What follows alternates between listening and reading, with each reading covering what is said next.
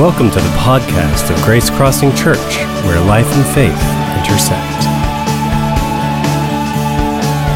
Well, good morning, everyone.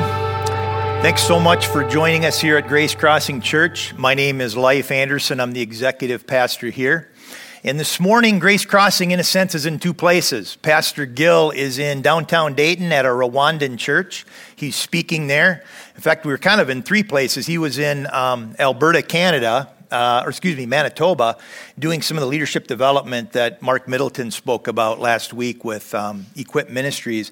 But one of the things that Gil is doing is he's really formed a great relationship with this pastor from Rwanda, and we're looking at opportunities on how to not only help and come alongside them as a church, but also to learn. One of our oneness, with our oneness value, there's a big component we want to continue to learn and help, kind of twofold, with people of other cultures, genders, and economic statuses. So we're really excited about that possibility. In fact, I'd like to just pause right now and just pray for him and just pray for us as a church, if that might be a possibility for us in the future. So please bow with me in prayer.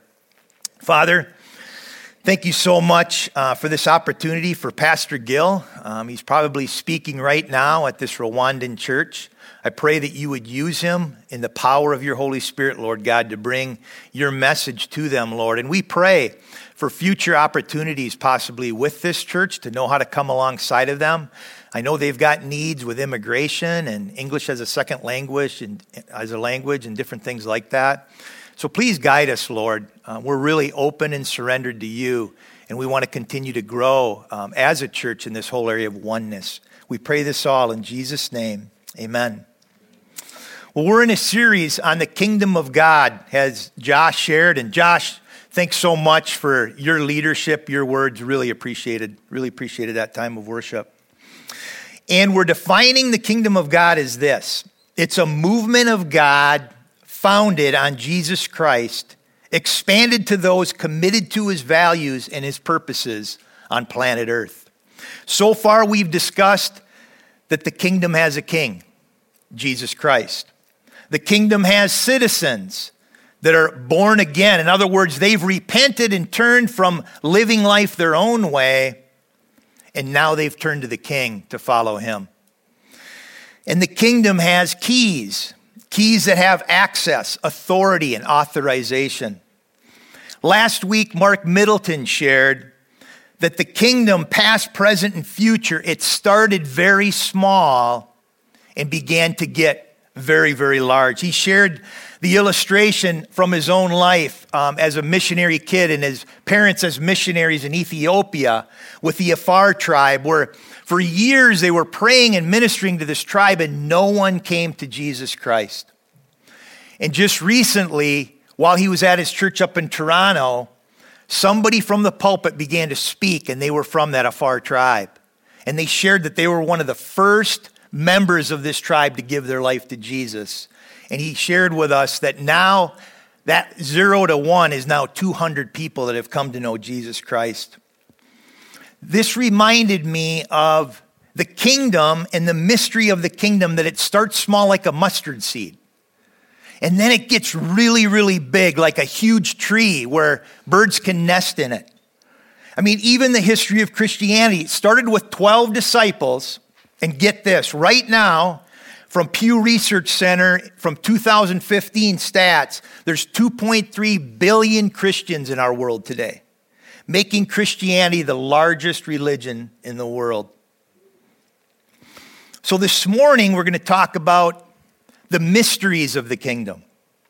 How many of you like a good mystery out there?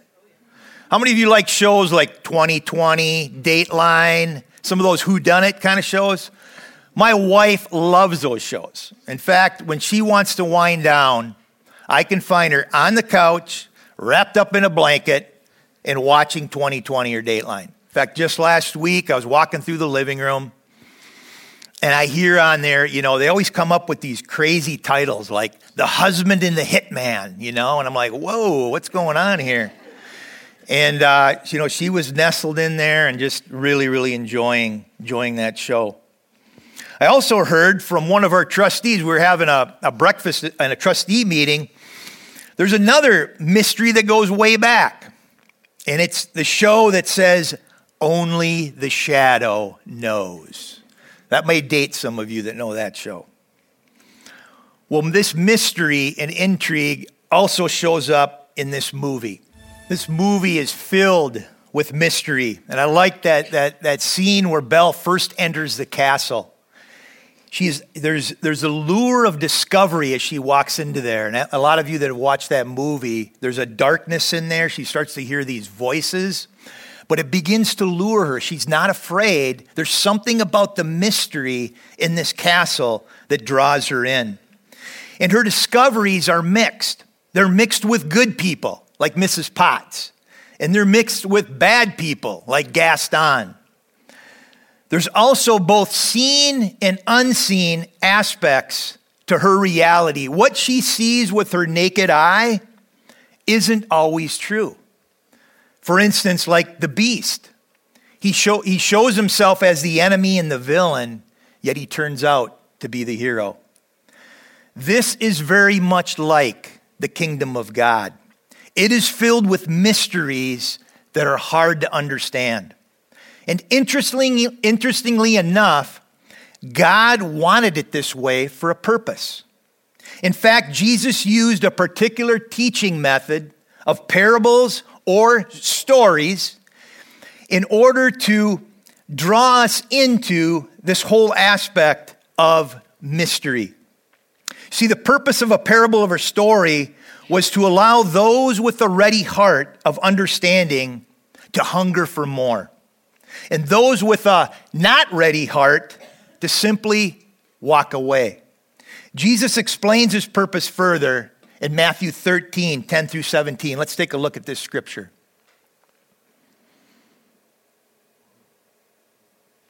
The disciples came and asked, "Jesus, why do you tell these stories, these parables?" He replied, "You've been given insight into God's kingdom. You know how it works. Not everybody has this gift, this insight. It hasn't been given to them. Whenever someone has a ready heart for this, the insights and understandings flow freely. But if there is no readiness, any trace of receptivity soon disappears. That's why I tell stories, to create readiness, to nudge the people toward receptive insight. In their present state, they can stare till doomsday and not see it. Listen till they're blue in the face and not get it. I don't want Isaiah's forecast repeated all over again. And this is a prophecy. Your ears are open, but you don't hear a thing. Your eyes are awake, but you don't see a thing. The people are blockheads. They stick their fingers in their ears so they won't have to listen. They screw their eyes shut so they won't have to look. So they won't have to deal with me face to face and let me heal them. But you have God-blessed eyes, eyes that see, and God-blessed ears, ears that hear. A lot of people, prophets and humble believers among them, would have given anything to see what you are seeing, to hear what you are hearing, but never had the chance. You know, it strikes me the end of that passage because I take for granted the magnitude and the privilege of what we get to know and what we get to be a part of with the kingdom of God. Because as we see in that last part, there were people, prophets, and humble people that didn't get to see these things. Well, one commentator put it this way in regards to parables. He said that Jesus did not use parables to confuse or condemn, but to excite interest and arouse their curiosity about the kingdom. These parables would give light to those with trusting, searching hearts, but would bring darkness to the unconcerned and unrepentant. Jesus also used parables throughout the Gospels, but the parables that we're going to look at today, these are unique. They're unique in the sense of he calls them the mysteries of the kingdom of heaven. Take a look at Matthew 13:11 in the New American Standard. It says, Jesus answers and says, to you it has been granted to know the mysteries of the kingdom of heaven, but to them it has not been granted. So we're going to look at some of these mysteries today. And as we look at them, we're going to look at, there's a number of them in Matthew 13. In fact, there's 7 of them. We're just going to look at a few, and then we're going to look at one out of the Gospel of Mark. And usually in a parable or a story, there's just one main idea. So I'm going to focus on one main idea after we read each parable. And some of these parables, they're very similar, so I'm going to combine some of them because they're emphasizing the same point. But from there, I'm going to share some implications of these parables for us about the mysteries of the kingdom. And I also chose the message, as you saw in that last version, or in the last screen, because I think the message does one of the best jobs of just telling story. It just kind of flows a lot easier. So you'll be seeing a lot of the message version as we look at these. So what's the first mystery? The first mystery is this. The kingdom is mixed with good and bad. Let's take a look at Matthew 13, 24 through 30. God's kingdom is like a farmer who planted good seed in his field. That night, while his hired men were asleep, his enemy sowed thistles all through the wheat and slipped away before dawn. When the first green shoots appeared and the grain began to form, the thistles showed up too. The farmhands came to the farmer and said, Master, that was clean seed you planted, wasn't it? Where did these thistles come from? The next one I want you to take a look at is very, very similar here. And we're looking at Matthew 13, 47 to 50. God's kingdom is like a fish net cast into the sea, catching all kinds of fish. When it is full, it is hauled onto the beach. The good fish are picked out and put in a tub. Those unfit to eat are thrown away. That's how it will be when the curtain comes down on history. The angels will come and cull the bad fish and throw them in the garbage. There will be a lot of desperate complaining, but it won't do any good. Just like Belle learned in Beauty and the Beast, as a story unfolded, there's good and bad. It's the same way with the kingdom.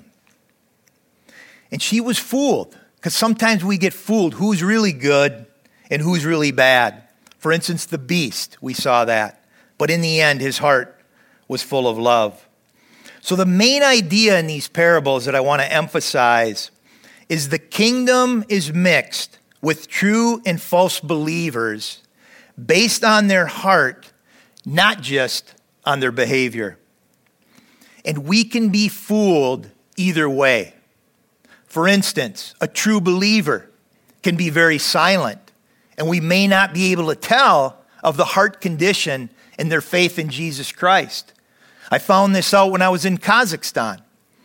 There, when someone gave their life to Jesus Christ in a Muslim culture, they most likely were giving up family, they were giving up job, and get this, a couple of the athletes that we worked with there even had their family wanting to kill them. And so they stay silent until they can get stronger with their faith before they begin to share with their family or with other people. So we've got to be really careful, knowing this about the kingdom, that even true believers can be in this kind of silent place. On the flip side, there's false believers. There's people pretending that they are, in fact, believers in Jesus Christ. But as we know from experience, leaders, believers, fall away from the faith. And we wonder why. Jesus here wants us just to be aware of that reality. It's so devastating when something like that happens and someone that we thought was there really, really wasn't. Yet Jesus lets us know that this is true. And in these parables, we also see that the enemy is involved. The devil is involved, and there will be also a final harvest as we see here. And interestingly, the angels will be involved to help separate the true from the false believers. So what are some of the implications of this parable, this mystery parable? We are not called to play judge. I drove by Planet Fitness, and there's a big sign on their windows, no judgment zone. Brothers and sisters, the kingdom is a no judgment zone. We've got to be really careful when it comes to this area because so often we're prone to judge.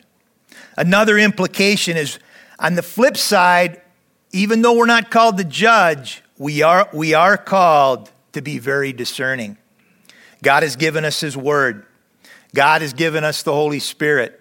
God has given us one another in order to see blind spots, to see in the body, to know how to go about helping those that may not be walking with the Lord. He wants to give us wisdom to shepherd. He also wants to help us with church discipline. We see a lot of that in 1 Corinthians, where Paul is faced with so many troubles in the Corinthian church.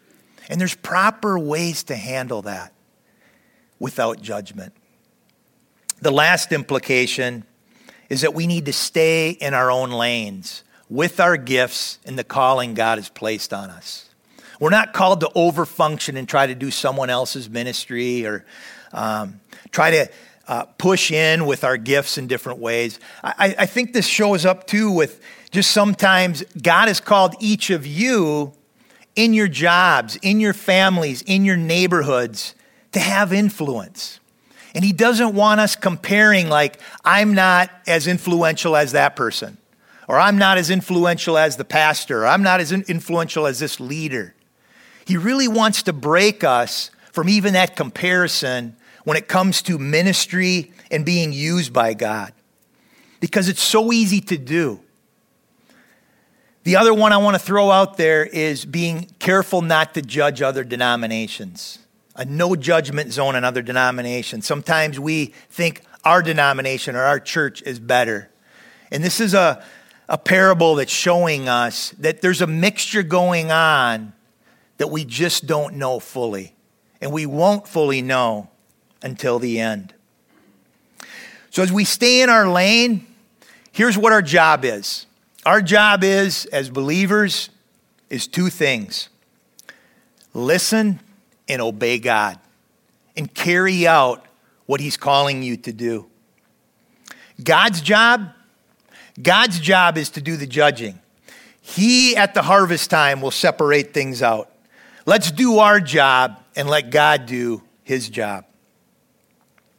The second mystery that I want to share with you is that the kingdom is both seen and unseen. Let's take a look at Mark 4:26-28. He also said, "This is what the kingdom of God is like. A man scattered seed on the ground. Night and day, whether he sleeps or gets up, the seed sprouts and grows, though he does not know how. All by itself, the soil produces grain. First the stalk, then the head, then the full kernel in the head." This is another very interesting parable. And I want to point out a few things in this parable. There's a portion of the kingdom that is seen. We see this in this parable where the man, there's daytime. So he's seeing what's growing. He's seeing what's happening. And he gets up. He gets up and he's aware. There's a portion of the kingdom that is unseen here. Nighttime. He has no idea what's happening. When he's sleeping, he is not aware. This is really important. All the time happening, even right here this morning, there's two worlds that are existing. There's the seen world and there's the unseen world. Jesus was fully aware of this at one of the most traumatic times in his life as he was being led to crucifixion. Let's look at John 18:36. Jesus answered, "My kingdom is not an earthly kingdom. If it were, my followers would fight to keep me from being handed over to the Jewish leaders. But my kingdom is not of this world. Jesus was able to be in the seen kingdom of the world at the same time being fully aware of his kingdom, this heavenly kingdom, this unseen kingdom. God is calling us to have those same eyes. Let's look at 2 Corinthians 4:18. So we fix our eyes not on what is seen, but what is unseen. Since what is seen is temporary, but what is unseen is eternal. In 2 Corinthians 5:7, for we live by faith, not by sight. The seen and the unseen. The next aspect of this parable is the mystery aspect, where in this parable it says the man is up and awake, but there's growth happening, though he does not know how. And that doesn't mean he doesn't know how plants grow. There's things happening. It's just a mystery. You can't explain it. And the last aspect of this parable is that growth will always bear fruit, as we see in the stalk, in the head, in the kernel. Well, the main idea from this parable is that the way God moves in the heart of an individual or a church is mysterious and can at times be completely independent of human effort. What are some of the implications of this? Don't just go by what you see. Much is happening that you're not aware of. A second implication, trust God is moving in the unseen. And third, ask him to reveal to you the unseen, as we just saw in the passages in 2 Corinthians. God wants to tune us into the unseen world. And we need to be praying for that. And it only will come by faith. You know, I've sensed in our church, and Pastor Gill and I have been praying and talking about, Lord, what are you doing in the unseen aspect of Grace Crossing Church? Where are you working that we might not be seeing with our naked eye? And together, we've come to this agreement that right now, Grace Crossing Church is kind of in a preparation phase. God's doing a lot of soil work underneath the ground, obviously. And he's preparing our hearts. He's been preparing our hearts with the Emotional Healthy Spirituality series in the connection groups. He's been preparing our hearts with prayer and fasting and moving us towards prayers and actions that reflect wisdom, indifference, and a quiet trust as we seek him with future plans for our church. He's softening us. And we're growing, although much of it is unseen right now. We can't see a lot. But he's working in our hearts. And soon, we will see it more and more. The stalk will be visible, then the head of grain, and then the full kernel. He's at work here at Grace Crossing Church, in the day and in the night. And as a body, let's embrace the seen and the unseen of what he's doing.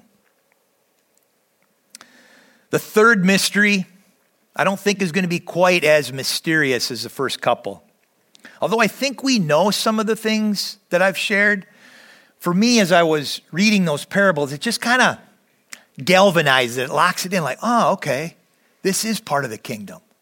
It's not like something I got to kind of fight and not be aware of. This third one, I think you're going to be a little bit familiar with. And it's this, that the kingdom needs to be our number one priority. Let's look at Matthew 6:33, a familiar verse. But seek first his kingdom and his righteousness, and all these things will be given to you as well. And I love the Message translation of this, also Matthew 6:33. Steep your life in God reality. That's seen and unseen. That God initiative where it's coming just from him. And those God provisions where all we can say is, I don't know how it happened, but God did it. Don't worry about missing out. You'll find all your everyday human concerns will be met. God is calling us to go all in, push all our chips in on this kingdom. Wherever we're at, whether we know a little or whether we know a lot, he's calling us to go all in and make this a priority in our lives. And this shows up in two parables. The first one is Matthew 13:44. God's kingdom is like a treasure hidden in a field for years and then accidentally found by a trespasser. The finder's ecstatic. What a find! And proceeds to sell everything he owns to raise money and buy that field. And another one similar is found in Matthew 13:45-46. Our God's kingdom is like a jewel merchant on the hunt for excellent pearls. Finding one that is flawless, he immediately sells everything and buys it. The main idea from these parables, the kingdom is priceless, and we are called to surrender all and go in to attain or buy it. It's one reason what I loved when Josh shared this idea of surrender. Entrance into the kingdom. And to stay with a kingdom mindset once we're there, we've got to be surrendered. We've got to stay in that surrendered state. And when we prioritize the kingdom, we prioritize the King, Jesus. We prioritize his values and his ethic of love, of loving God, loving self, and loving others. And we also prioritize his church. So as we've been talking about the kingdom, you might be asking, where does the church fit into this? How does the church fit into the kingdom? What's the church's role? Well, God has established the church to usher in his kingdom on earth like it is in heaven. The church's role is to be a community of individuals spiritually linked together through the person of Jesus Christ with the purpose of reflecting and leading through the values of the kingdom of God so that the kingdom of heaven may come right down here on earth. I love this illustration that I saw in this book. It says the church is like an embassy. You know, I lived in Kazakhstan for 2 years, as I alluded to earlier. And I had to go by, the laws of Kazakhstan in a lot of ways. A former communist country, very, very different from the U.S. But when I got onto that U.S. embassy, and I could walk to that from where we lived, I was instantly on U.S. soil. And once I was there on U.S. soil, all the rights, all the privileges, all the laws, and all the values of the United States, they took precedent right in that embassy. It's the same with the church in the kingdom.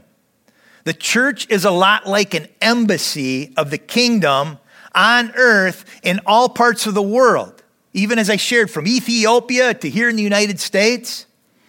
And we are to usher the values, the rights, the power, and privileges that God has granted us to usher in his kingdom on all parts of the globe. That's why God has given us the Great Commission to go and make disciples of all nations. And it's powerful. It's powerful to think that the first priority of the church is to usher in the kingdom, is to have a kingdom mindset with what we do.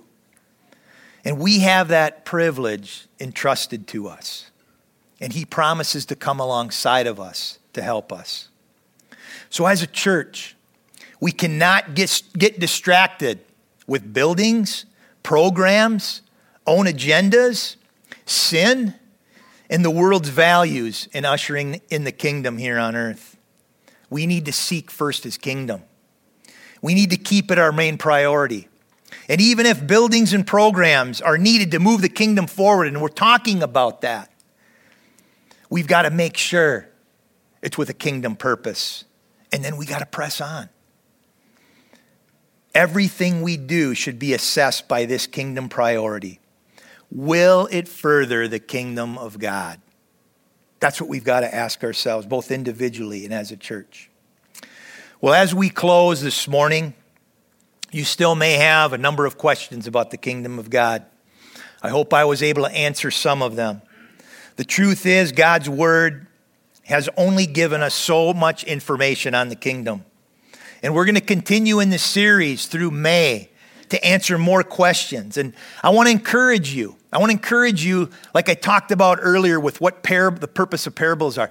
Keep leaning in to understand about this kingdom. But I also want to encourage you as you do, leave room for mystery. Give margin for the unknown. In God's kingdom, there will always be mystery, and we need to embrace it and trust and surrender because he can be trusted. Sometimes I wonder, with all the information that we have on the internet, if we've lost the wonder of the mystery of God. It's okay not to have all the answers. He is God, and we are not. There are some things that will remain a mystery. And this was pressed into my mind when I went to seminary. I thought, life, when you get here, you're going to get all the answers.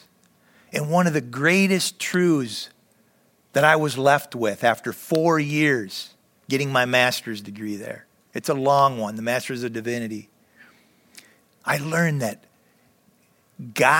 one of God's main attributes is mystery. There's some things we just won't know. And that was tough to swallow, but I'm so thankful for it because it's true and it's an important aspect of the kingdom. Let's pray together. Please stand.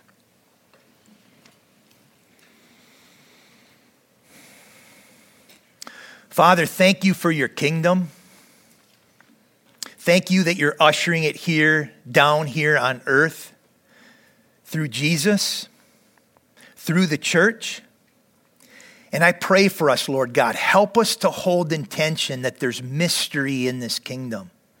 And I pray that it drives us to trust you more, to surrender more, and to be freed up, Lord God, to further the kingdom on earth right here at Grace Crossing Church and in our lives and in the Beaver Creek, Dayton area.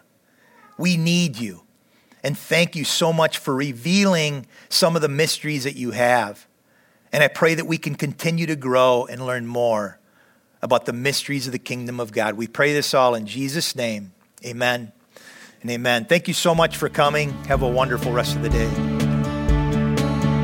Thanks for listening. To learn more about Grace Crossing Church, including service times and directions, check us out on the web at www.gracecrossingchurch.net. We hope to see you at one of our upcoming weekend worship gatherings. Have a great day.